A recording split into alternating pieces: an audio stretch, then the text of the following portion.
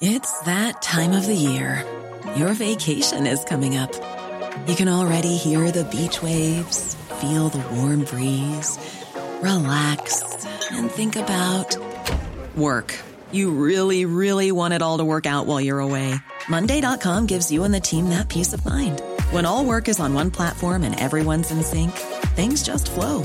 Wherever you are, tap the banner to go to Monday.com. Ever catch yourself eating the same flavorless dinner 3 days in a row? Dreaming of something better? Well, HelloFresh is your guilt-free dream come true, baby. It's me, Keke Palmer. Let's wake up those taste buds with hot, juicy pecan-crusted chicken or garlic butter shrimp scampi. Hello Fresh. Stop dreaming of all the delicious possibilities and dig in at HelloFresh.com. Let's get this dinner party started.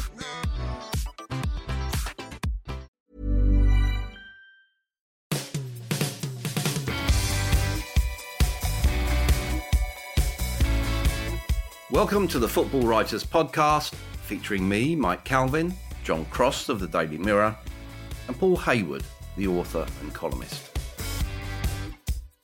Chaos, disinformation, and disappointment in Paris. A sour end to a significant season. Despite winning 2 cups, Liverpool are left to consider what might have been. There's also a bigger picture to consider. What price football when children are tear-gassed at a match? Frankly, it should make us fear for the future of the game. John, you were at the Stade de France. Your perspective, please, as an eyewitness. Well, just shocking, really. Shocked and appalled, and it just seems so badly organised. Just from my perspective, I got there ridiculously early. I do get to games ridiculously early, and at about 4:30, and the sort of facilities only opened at 4, bearing in mind you're sort of talking about local time a 9 o'clock kickoff. And already then I could just see the sort of almost unnecessary pinch points from the area that I came in. I mean, it's served by quite a few stations, and there's one that's sort of almost the stadium station, if you like. And a lot of Liverpool fans were coming there. It was incredibly busy already. So to say that the sort of fans arrived late is just wrong and frankly lying. And that you could see the pinch points through the tunnels. You could see the pinch points where sort of stewards were kind of creating their own unnecessary bottlenecks, if I'm honest. And thinking, this, and you could just feel sometimes a bit of an atmosphere in the air. And I could actually sense that. And we got in early, and then you quickly became aware, don't you, when people were sort of beginning to talk, and, where you are in the press area, you can nip outside almost and see it unfold, because you're sort of almost on an upper level as you go in. And you can see on the big concourse, which is where a lot of fans coming up ramps and are congregating, and then you can also see below. And you can see such obvious problems unfolding. Journalists who are arriving a bit after us, a bit closer to the game itself, were clearly caught up in the problems. And then those of us that went outside could see those problems unfolding. And the desperation on people's faces, it's terrible when you can't really do anything more about them. And there's no way possible to put yourself in the shoes of a parent who's taking a child to the game. And then they're both being tear-gassed, both being caught up in it. And I was talking to someone on the Eurostar back home yesterday, and he had this dilemma with a 9-year-old, and it was just, what on earth do you do? That terror.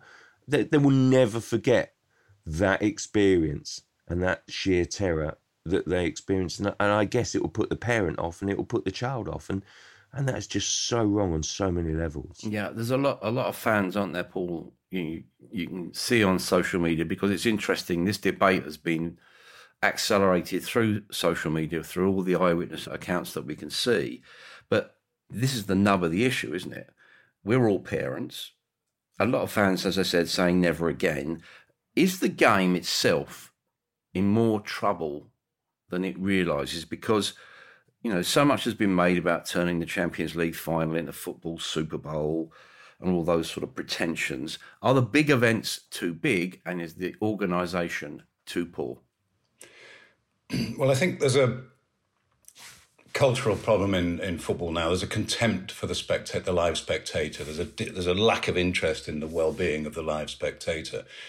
And this has happened 2 summers in a row now with a UEFA Showcase event. Euro 2020 final in London at Wembley, as we know, there was a violent stadium invasion. The responsibility for that lay with the local authorities and particularly the Met Police. And now we've seen a Champions League final 12 months later, rendered hollow. It was impossible to watch that game with the usual feelings. It's a long time since I've been as excited about a Champions League final as I was about that one. But by the time the game kicked off, I just thought this is pretty meaningless because the safety of so many people had been compromised. So again, that's 2 summers in a row we've seen this situation where people hoping to go and take their families and children to, defining events, showpiece football occasions, a European Championship final, a Champions League final between Liverpool and Real Madrid. Anybody would look at those pictures and images and read the accounts of John and his colleagues and say, I'm not taking my child anywhere near an event like that. And unless the authorities understand, the depth of the damage they're doing by misorganizing these events, this is going to spread like wildfire through people, and people are going to say, no chance, I'm not going anywhere near it. Yeah, and I think, and obviously you were there, John, so you'll know that it seems that the first instinct is always to shift the blame to the fans. It appears that UEFA and the French authorities have a case to answer, yet there was that initial smokescreen of, oh, yes, it's like a late arrival of fans. Again, being there in real time, when they announced that it was down to ticketless fans or fans arriving late, what was your first instinct? Was it, well, I just don't believe that. No, just nonsense. Just absolute nonsense. I didn't believe that for a second. It was really interesting that with about an hour and a half till kickoff, the Real Madrid end, if you like, was full. And the Liverpool end was, even an hour before the game, was disarmingly empty. And you thought, what's going on there? And it's just so naive to suggest then that every Liverpool fan, just as a matter of course, has just arrived late. The simple truth is that I actually think that they were treated differently as a set of fans. We have got a certain reputation, I guess, English football fans, and frankly, on this occasion, they were treated differently, in my view, as almost as a result of reputation, which is completely and utterly grossly unfair. Because I tell you, I didn't see any reason or cause for trouble or concern over those 2 days that I was in Paris. The Liverpool fans were in great spirits, in great voice, were really well behaved. There was no issue whatsoever. It really did feel like Paris was vibrant and bouncing. It was a good atmosphere around the place. And I just thought it was appalling. Look, we have had, haven't we, towards the end of the season, big crowd issues. And I've actually felt in tackling those, we should be aware and sort of question whether that's as partly as a backlash of people almost being let off the leash after the pandemic, and it's almost a reaction against society. There was none of that this time, I promise you. It just was totally different atmosphere. People have gone to great lengths to go to a game, to great expense, and you just thought, no, they're there for the football, this is right, and this is good. And the fan part, a lot of fans who hadn't got tickets, who weren't going to the game, have gone there, and they were treated badly as well, by the way, particularly at the end. So it had a totally different vibe, and I have to say that the organisation of it felt appalling. UEFA put something around earlier in the week about counterfeit tickets, so they were clearly anxious about it, and I think they've overreacted on it. And then you see the other interesting thing that caught my eye was on social media, was the amount of ticketless local fans that were getting through. Dozens of clips of that.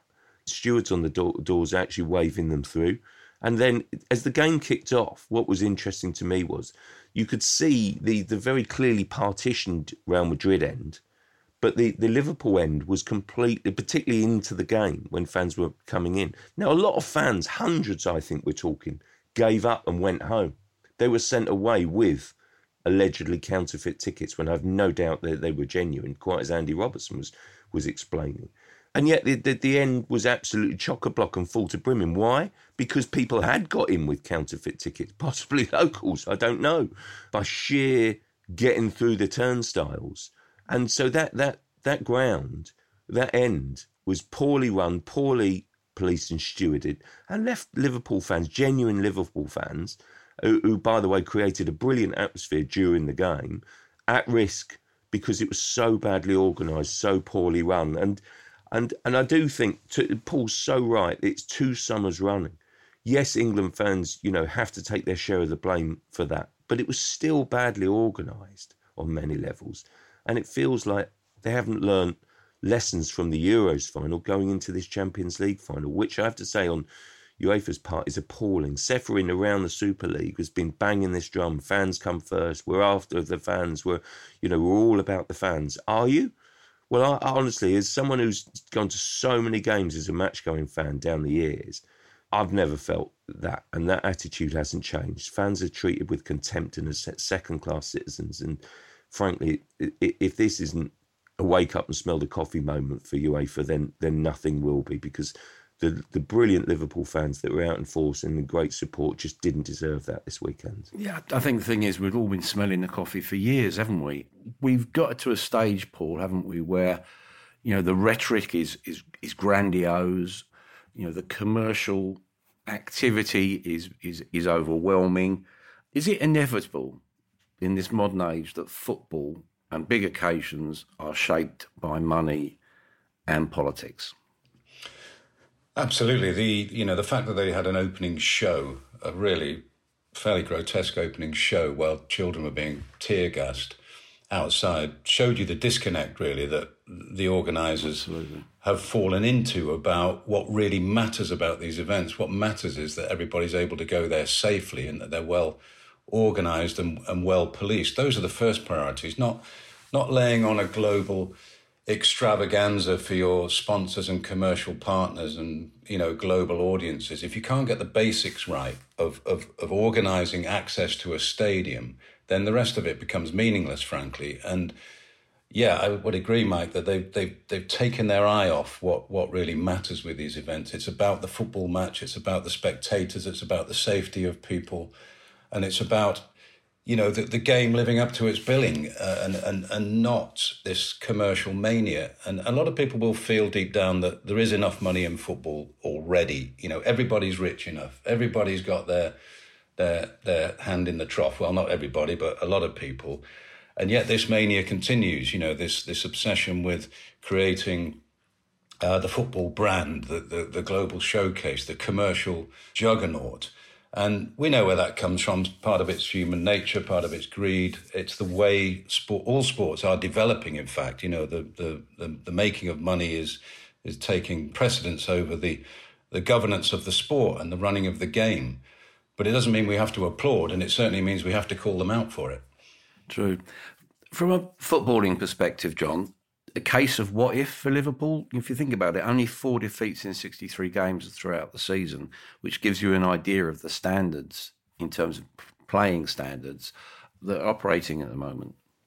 Yeah, it was a disappointing end to the season for a team which did end up winning 2 trophies. So it felt like in the course of the last 6 days of the season, from the Sunday of the Premier League final day when they could have snatched the title, particularly when City was slipping up, and then the Champions League final, it's ended on a low for Liverpool, and I guess Jurgen Klopp will say, I told you so, basically, because no team has done the quadruple, and it's incredibly difficult to balance 63 games. And frankly, for me, the biggest thing was that they ran out of legs.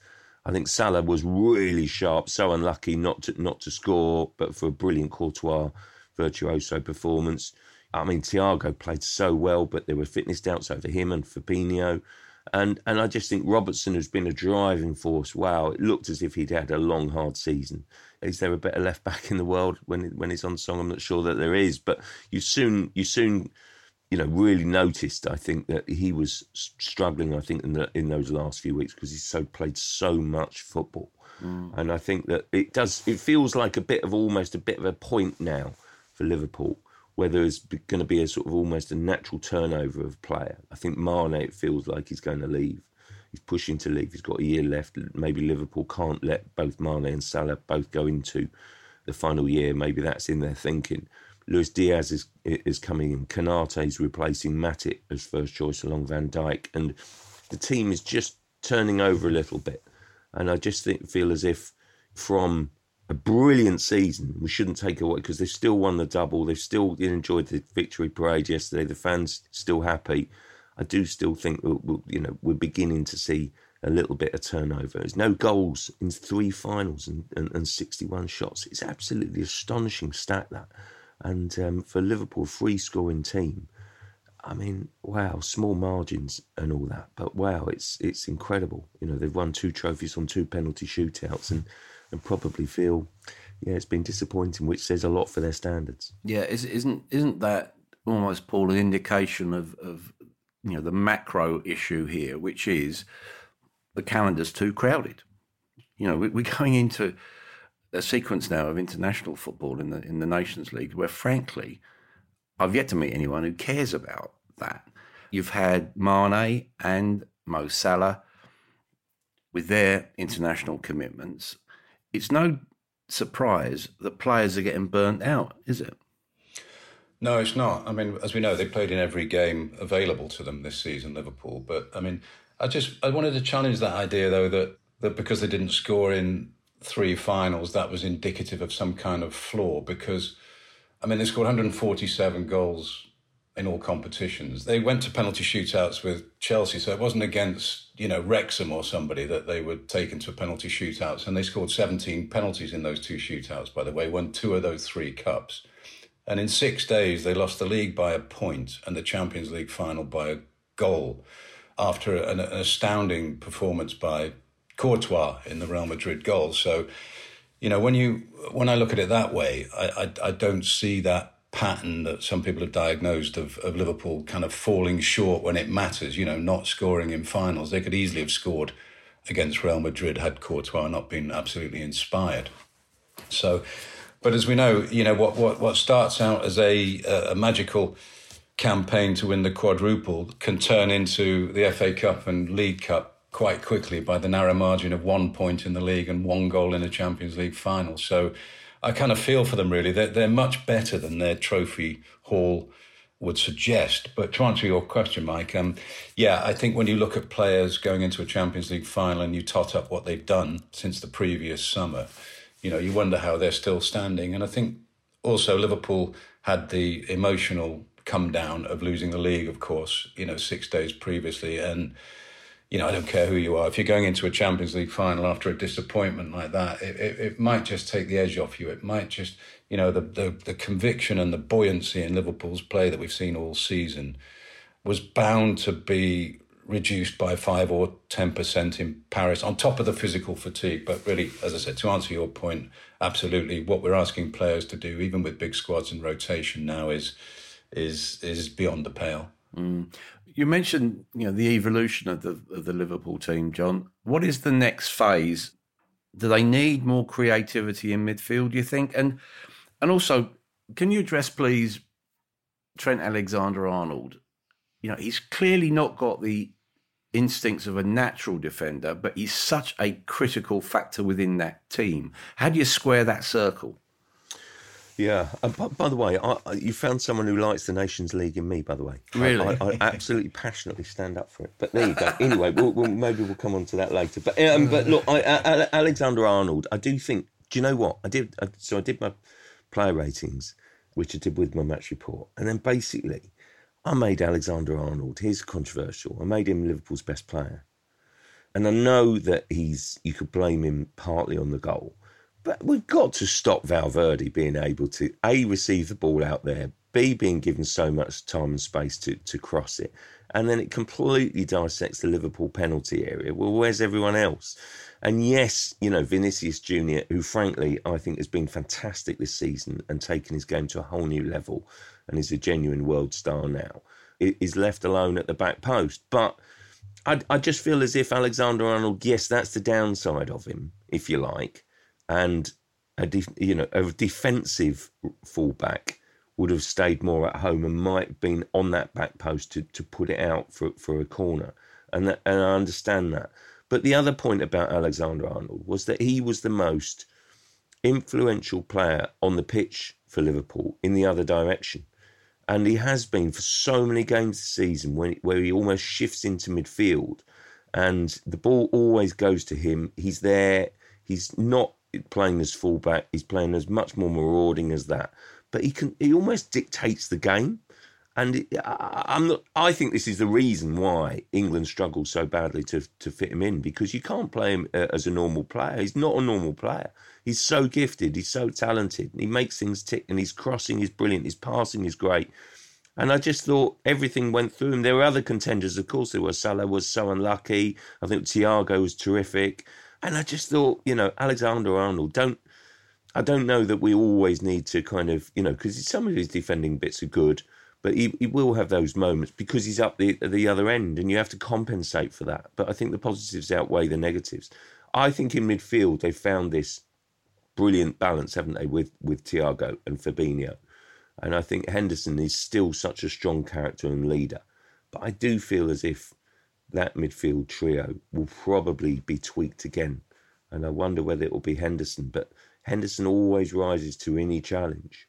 And I think that basically that balance, because they've got Fabinho as the best holder, I think, in football. And Thiago this season has been an absolute joy. So how do you improve that midfield? I think, you know, there's one area, and I think Henderson will probably have to embrace that challenge again. What are Manchester City, Paul? They've won Premier League leagues at under 16, under 17, under 18, under 23 levels, in addition to winning the senior title. What are the implications of that sort of dominance? Well, every time City win the league, the senior league, we all write, "Is this the start of a dynasty?" It's one of those standard follow-up pieces, isn't it? Rip the rug from under my feet there, Paul. Yeah, get cracking on that one, Crossy. Come on, we need this piece. Come on, get on with it. And if you win the league 4 out of 5 seasons, I think you're safe in writing, yes, it is the start of a dynasty, you know, in an incredibly competitive age. I can remember thinking many times, no team's going to ever dominate the Premier League because there's too much money in it and too many great powers taking you on the whole time. But City are starting to get into that position where they're owning the league title. And then, Mike, when you talk about, I didn't know that about all those underage teams, the representative teams, also winning their leagues. And it suggests that they've got a system and a supply line and a culture in place that goes way beyond the first team and Pep Guardiola's, you know, magical entertainers. So if they're building that deeply into the structure of top flight football in this country, it suggests that this is going to go on and on and on. But are we sure that those young players, all those good young players in those title-winning teams, are going to make it through to the first team? Because not many do. Still now, they don't feed many young players through to their first 11, Guardiola's first 11. So, you know, I wait to be convinced that that's really going to be the end result of all this good work at youth level. When you look around, John, eras evolve, strategies shift. Where are the solutions to be found to actually combat the wealth and influence of these state-funded clubs?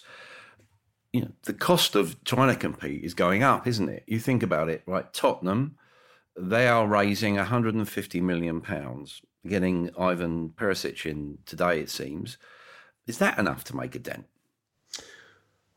So I do think it is a concern, because I do think that Tottenham, you know, wrote this myself last week actually about the sort of kind of the raising of the £150 million, you know, and it's to persuade, it clearly is to persuade Antonio Conte to stay, to underline their ambition.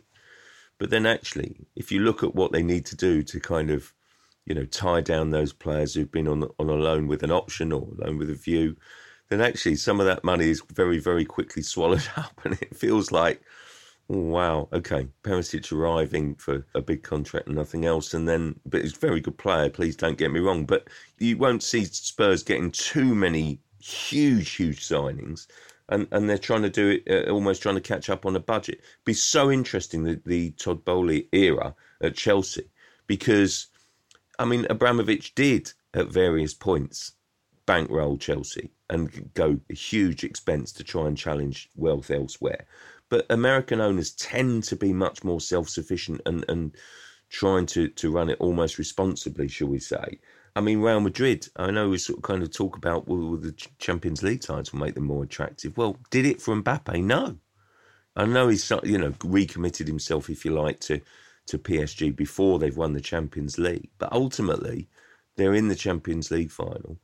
It was a chance, and they couldn't attract him. So I do think that other clubs on that cusp and trying to, sort of make up the gap, whether that's at domestic level in the Premier League or indeed in the Champions League, will be worried. There's so much worry and concern, I think, in countries like Italy, Germany, and the sort of second-tier club, if you like, in Spain, that the Premier League is completely running out of control in terms of wealth and what they can then afford. And that is the underlying reason why the Super League simply will not go away. So on the one hand, we sort of say, well, we don't like that state-funded dominance. But on the other hand, we're saying, well, we don't like the Super League either. And a lot of those clubs will be wondering, well, what on earth can we do? The Juventus of this world sort of thing, the clubs that are still in it will be thinking, well, how can we bridge that gap? And the answer is, I don't think you can.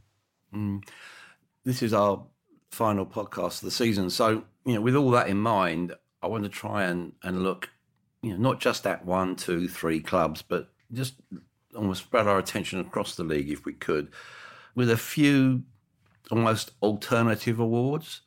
Club of the Year, alternative Club of the Year, i.e. the one that finished outside, say, the top 3. I would go for Brentford. They dare to be different. They're prudently and imaginatively run, right from Matt Benham, the owner, downwards through Thomas Frank to his support staff. What about you, Paul? Who would you put in that bracket? I'm with you, Mike. I'm going for Brentford, because to finish 13th with 46 points, that's not bad for a bus stop in Hounslow, is it? I mean, and unlike many promoted clubs, Brentford came up with a plan, an idea, a philosophy, if you want to call it that.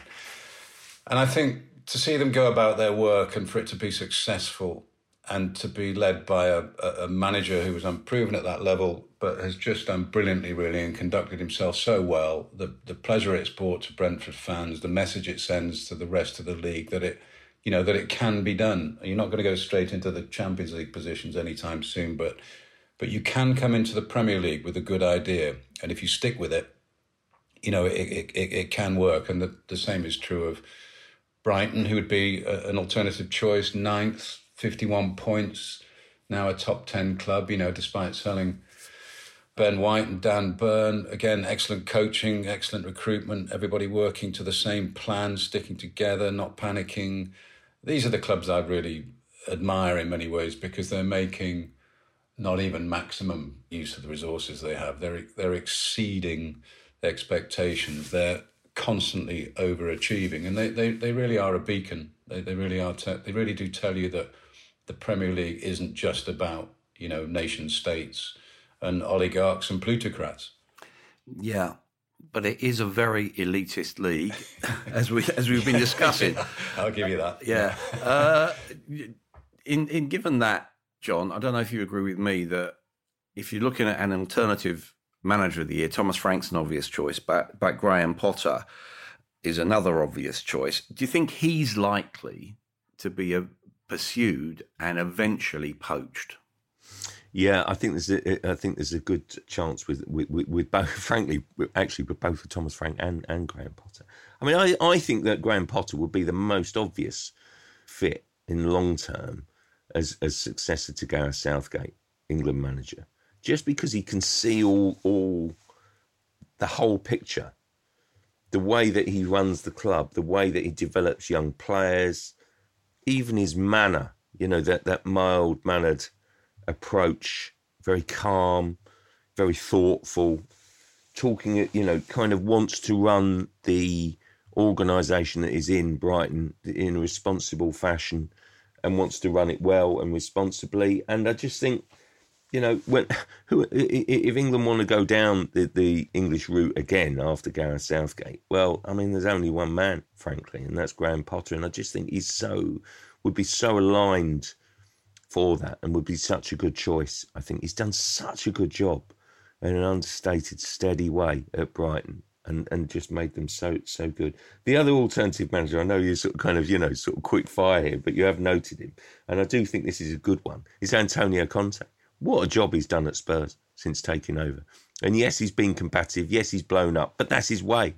And that's what he would say, well, that's my method. Oh, easy for me to say. That's my method. But basically, I just, I just feel like he has done exceptionally well to take a club that was quite well off it. Almost, I think they were ninth, at various points. And I think that he's taken them on and getting them into the Champions League level. I mean, that's on different expectations and levels. That's a world-class coach, I think. And he's sort of amongst the best three. And I think Conte actually deserves an awful lot of credit for what he's done. I think he's up there with Klopp and Guardiola for me in terms of, world elite level. But a more down-to-earth, I'm so full of admiration for what Potter's done, and Frank.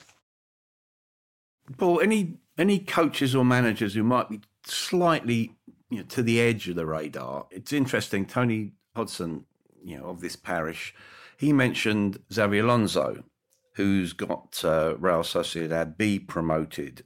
I think he's 2 years into his apprenticeship. So you could there have, that great player evolving into a really meaningful coach. Is there any, when you look around, do you think, and we do, don't we, because we see so many managers and coaches, you get sometimes a special feeling, like an instinct about people. Anything that come to your mind? I guess the obvious one is Steve Cooper, who, at Nottingham Forest, what did they have, 1 point from their first 7 games, I think, I read somewhere. And they're now in the Premier League after that Championship playoff final win. I mean, Forest were just going around in circles, weren't they? Very evocative name, a kind of name that you want to see in the Premier League, but you really convinced yourself it was probably never going to happen because they just kept making bad choices and they were just stuck. And yet, here they are in the Premier League because they appointed a manager from, actually, in many ways, from the FA production line, and it's a credit really to the FA. We have to give them credit for realising that the English coaching structure had gone off the rails and they set about trying to produce young coaches, homegrown coaches, and they've had some success. So I'd certainly put Steve Cooper in that bracket. And Xabi Alonso comes from a generation of players who, as we know, don't need to become managers. Steven Gerrard and Frank Lampard didn't need to become managers, did they? But they have a compulsion to do it. And Alonso is obviously a highly intelligent man, very impressive as a player, strong character. It'd be nice to think that players from that generation, the people who don't really need to do it, will do it and will be successful. John, has anyone particularly impressed you during the interviews that you've done throughout the season with managers in the EFL?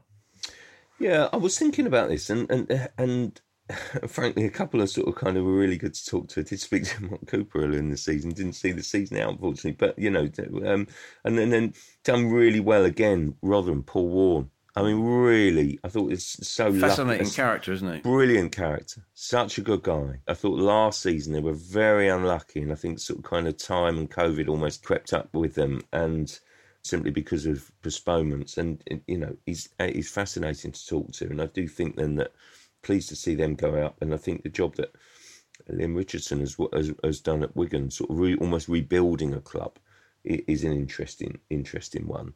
The other one that I enjoyed speaking to, actually, was Marco Silva, I know he's a bit better known at Fulham, but I did actually make the point to him. He seems so much, because I think of Marco Silva as kind of this growling, rather moody, mardy sort of chippy, very chippy, difficult manager. And this was, I know his team was winning, but this by no means clinched promotion. But when I spoke to him, and he seemed like a different person. And I think he's out to prove a point, trying to sort of get a team back up and can be competitive again, show what he's about in the Premier League. But also it felt to me like he was a lot happier in his own skin. So I think that next season, maybe Fulham is one to watch. You know, it's all about who they get in, Fulham, and how they strengthen and what they do. But I do feel as if this time, maybe they've got half a chance. And I'd love to see that, actually, for various reasons. But I've got a real soft spot for Fulham. So I'd love to see them stay up next year. What about an alternative player of the year, Paul? I don't look any further than Declan Rice, who's really emotionally engaged to West Ham. But at the same time, you know, the reality of the game is that he's probably got to now start looking after number one and get that big move. Yeah, Declan Rice would certainly be an alternative player of the year. I think he's going to become one of the great Premier League players. He's got so much going for him. He's a tremendous screening player, but he can attack, he can pass, he's got character, he's physically strong, he's imposing, and he's got a lovely nature about him as well. You know, you're never going to have to kind of wave a stick at him to get him to apply himself. I really, really enjoy watching him, and I think he's just going to the very top. Reece James is another alternative player of the year, perhaps. Made huge strides this year when he's not been injured. Looks like he can play all over the pitch all of a sudden, and got just massive ability, and is starting to realise how good he is. So I think I would predict great things for Reece James. I think we're going to talk about unsung heroes later, but James Ward-Prowse as well. I can't remember him having a poor game. I mean, he's the best dead ball striker in the Premier League. Led the way on crosses with 302. He's missed 2 Premier League games in 3 seasons and scored 10 goals this year, which is his best return. So I just think any team in the Premier League would want James Ward-Prowse in their squad. Yeah, that's for sure. And I suppose when you're talking about unsung heroes, John, what about a player like Mark Noble at West Ham, or late of West Ham now, the season's over? You know, there's someone, again, who's emotionally wedded to that football club, West Ham, but I always get the sense there's more to him than that. He's a very, very thoughtful character, and it wouldn't surprise me if we hear from him. You know, maybe he's a pundit, but certainly I think, you know, I could see him going in and, say, running the PFA. What do you think of that? Yeah, he's been quite mixed, isn't he, about whether he's going to sort of stay in the game as a manager. It would be fantastic, that. I think that would be such a great shout. I hadn't thought of that before, and yet actually that seems such a good idea. I just feel as if, you know, there's so much to be said for organisations like the PFA or the LMA in this, you know, era of kind of incredibly well-paid players and managers at the top, to be so respectful and to keep that link to the players in sort of and managers in League One, League Two is such an important thing. And I think it's fantastic to have someone that sort of understands it. I do think the PFA wants to go on a sort of a different path, and Mark Noble, I think, has got so much to offer within the game. I think he's fantastic. Sounds to me like he needs a bit of a breather, basically. He's certainly talking about it because it's been so intense, and that final year's been so intense. But I really hope he doesn't stay out for too long, because I think he's got a real big future within the game, really, and can offer a very, very valid perspective, I think. What about young players, Paul? You know, that is a phenomenon over the last 3 or 4 years. Quite a few of the players from, say, England's Junior World Cup win in 2017 have come through. I've been particularly impressed by Joe Geldhart at Leeds. You know, someone, you know, complete steal at 700,000 from Wigan, who were in administration at the time. Any others out there that have impressed you? Yeah, I like Conor Gallagher, really. He'd qualify, wouldn't he, as a young player? Yeah. I just think he's a coach's dream. I really do. I don't know where he's going to end up or quite how good he's going to be, but he's got an infectious kind of energy about him, and he's very capable, pops up all over the pitch. He's always on the move, great hunger for the game, good ability, good feet, good eyes. He's one I'd certainly, nominate as one of the young players of the year. What about, at the other end of that emotional spectrum, John, the lost soul of the game at the moment? I look at Dele Alli. He's 26, and he should be logically at his peak.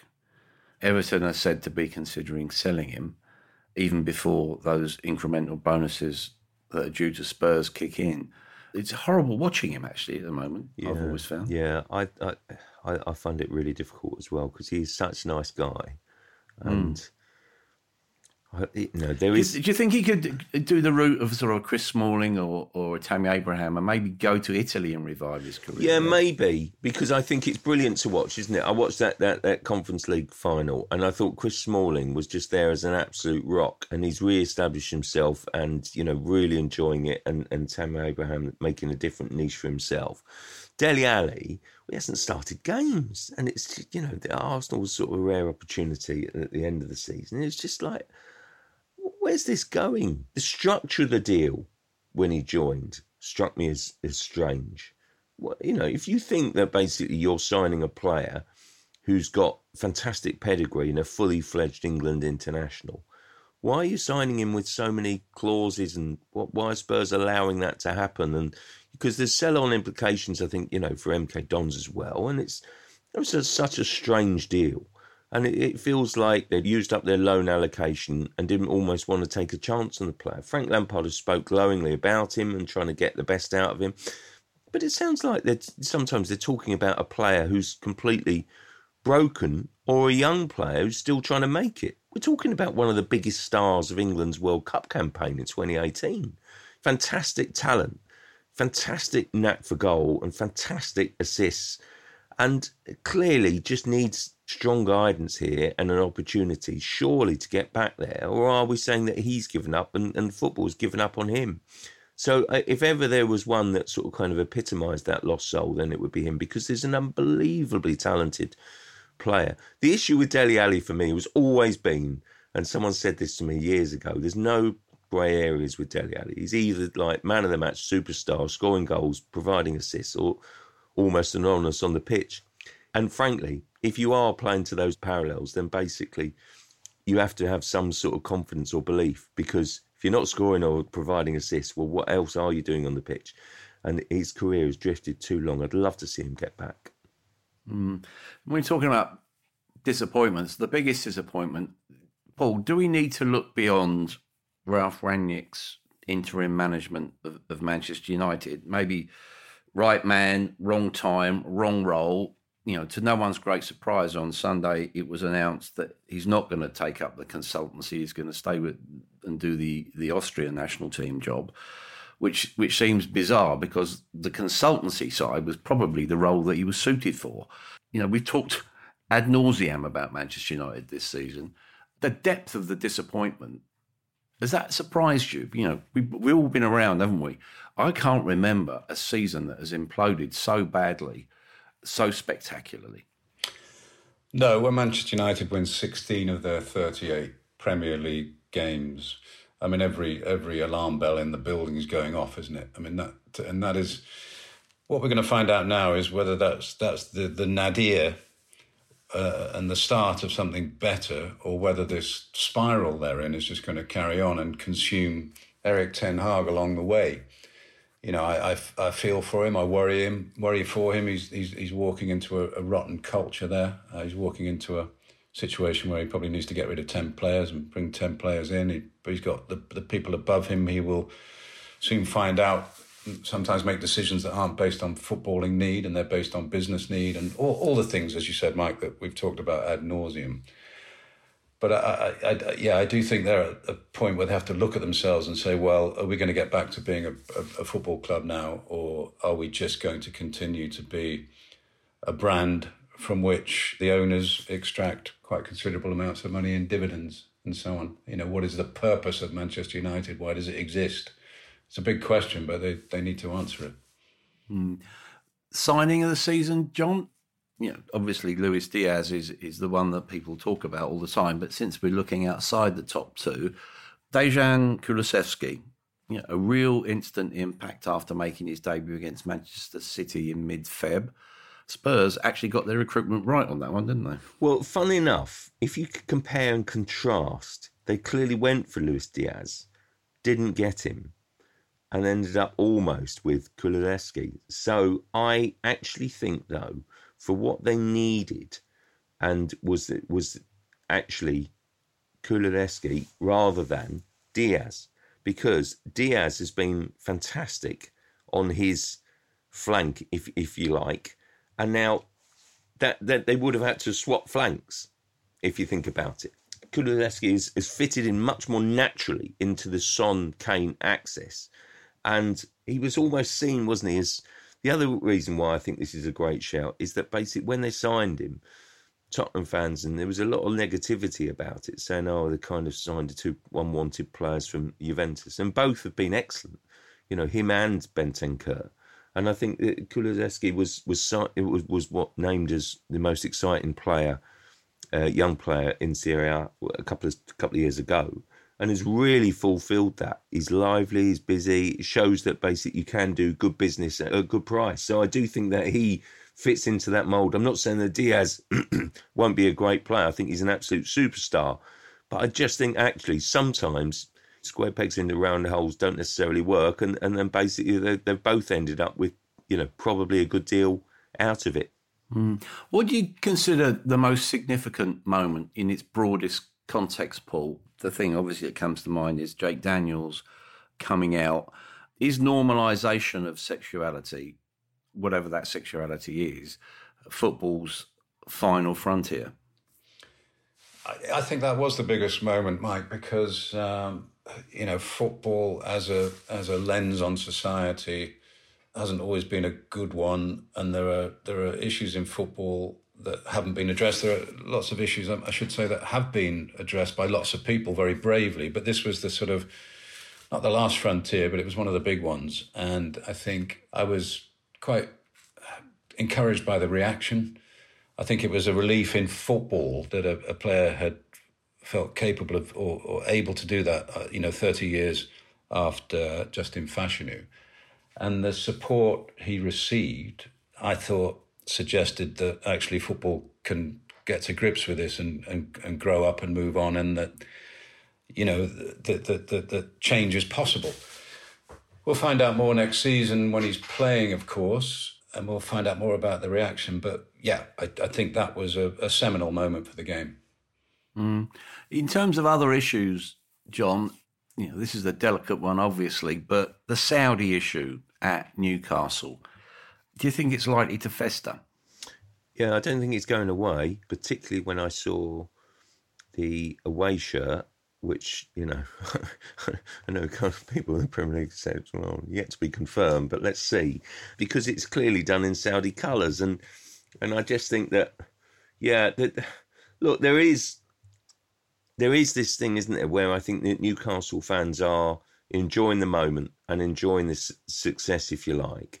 And I know they sort of champion what Eddie Howe has done, and no one has kept them up, from such a low position before. Well, frankly, no one has also been able to keep a team up while spending about 90 million quid in the transfer window. So come on, let's offer some perspective here.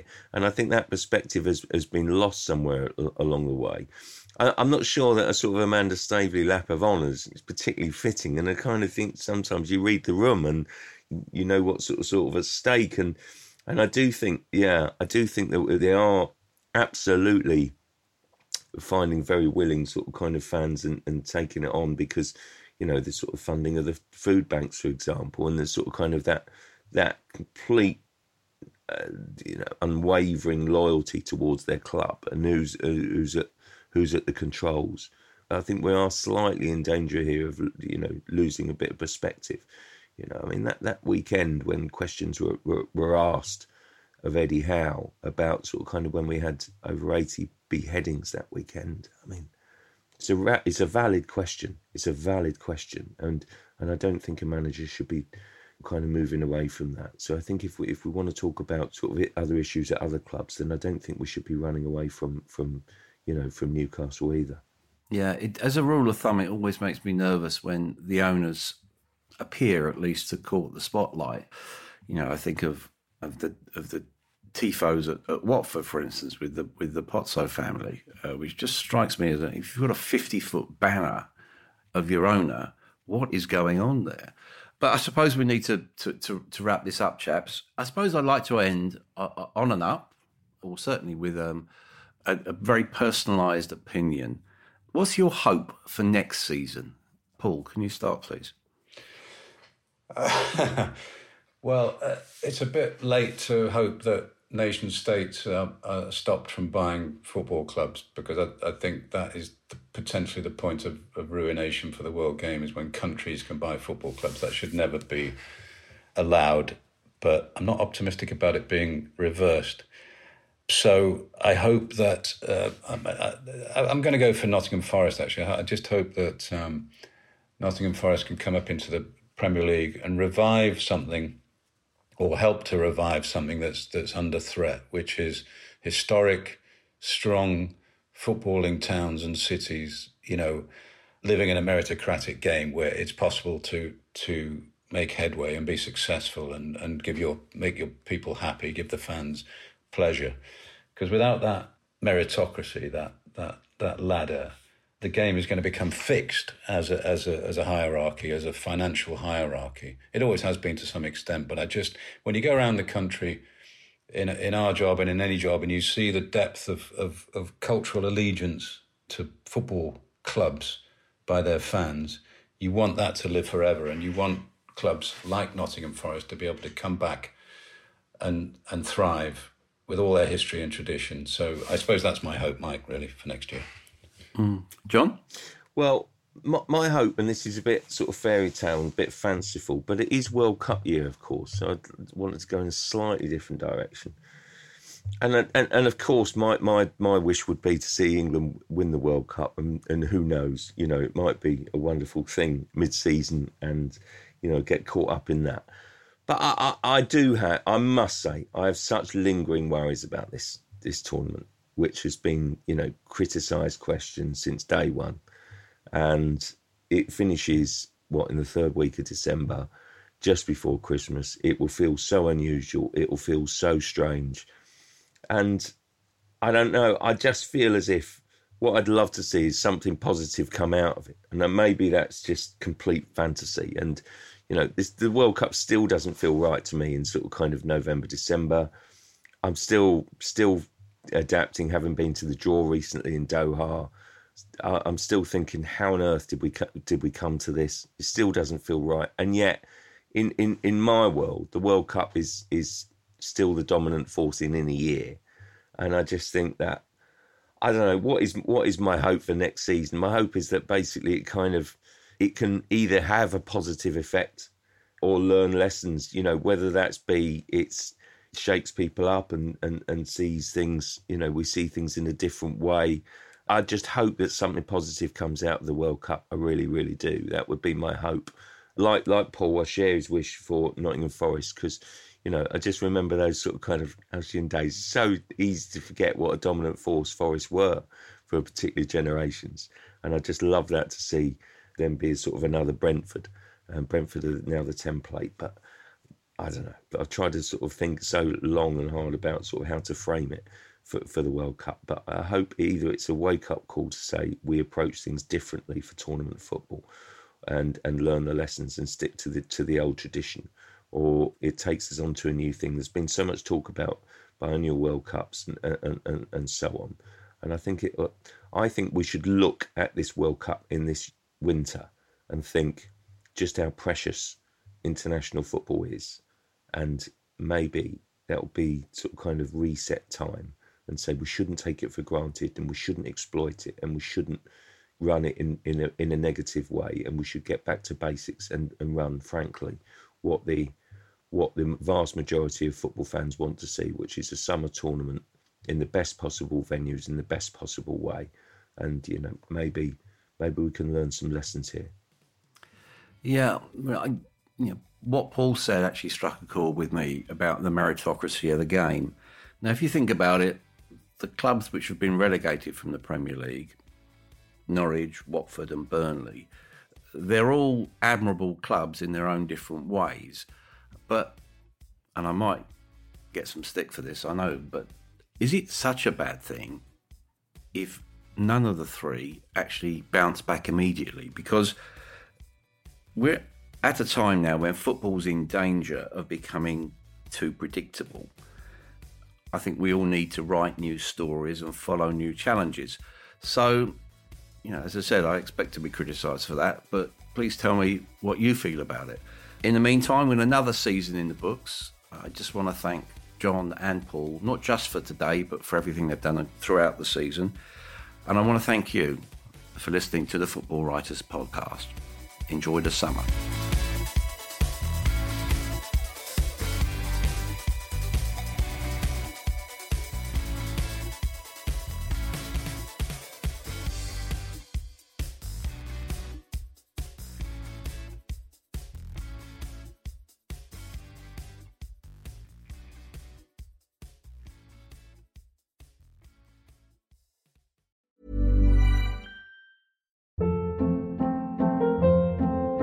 Hold up. What was that? Boring. No flavor. That was as bad as those leftovers you ate all week. Keke Palmer here, and it's time to say hello to something fresh and guilt-free. Hello Fresh. Jazz up dinner with pecan-crusted chicken or garlic butter shrimp scampi. Now that's music to my mouth. Hello Fresh. Let's get this dinner party started. Discover all the delicious possibilities at HelloFresh.com.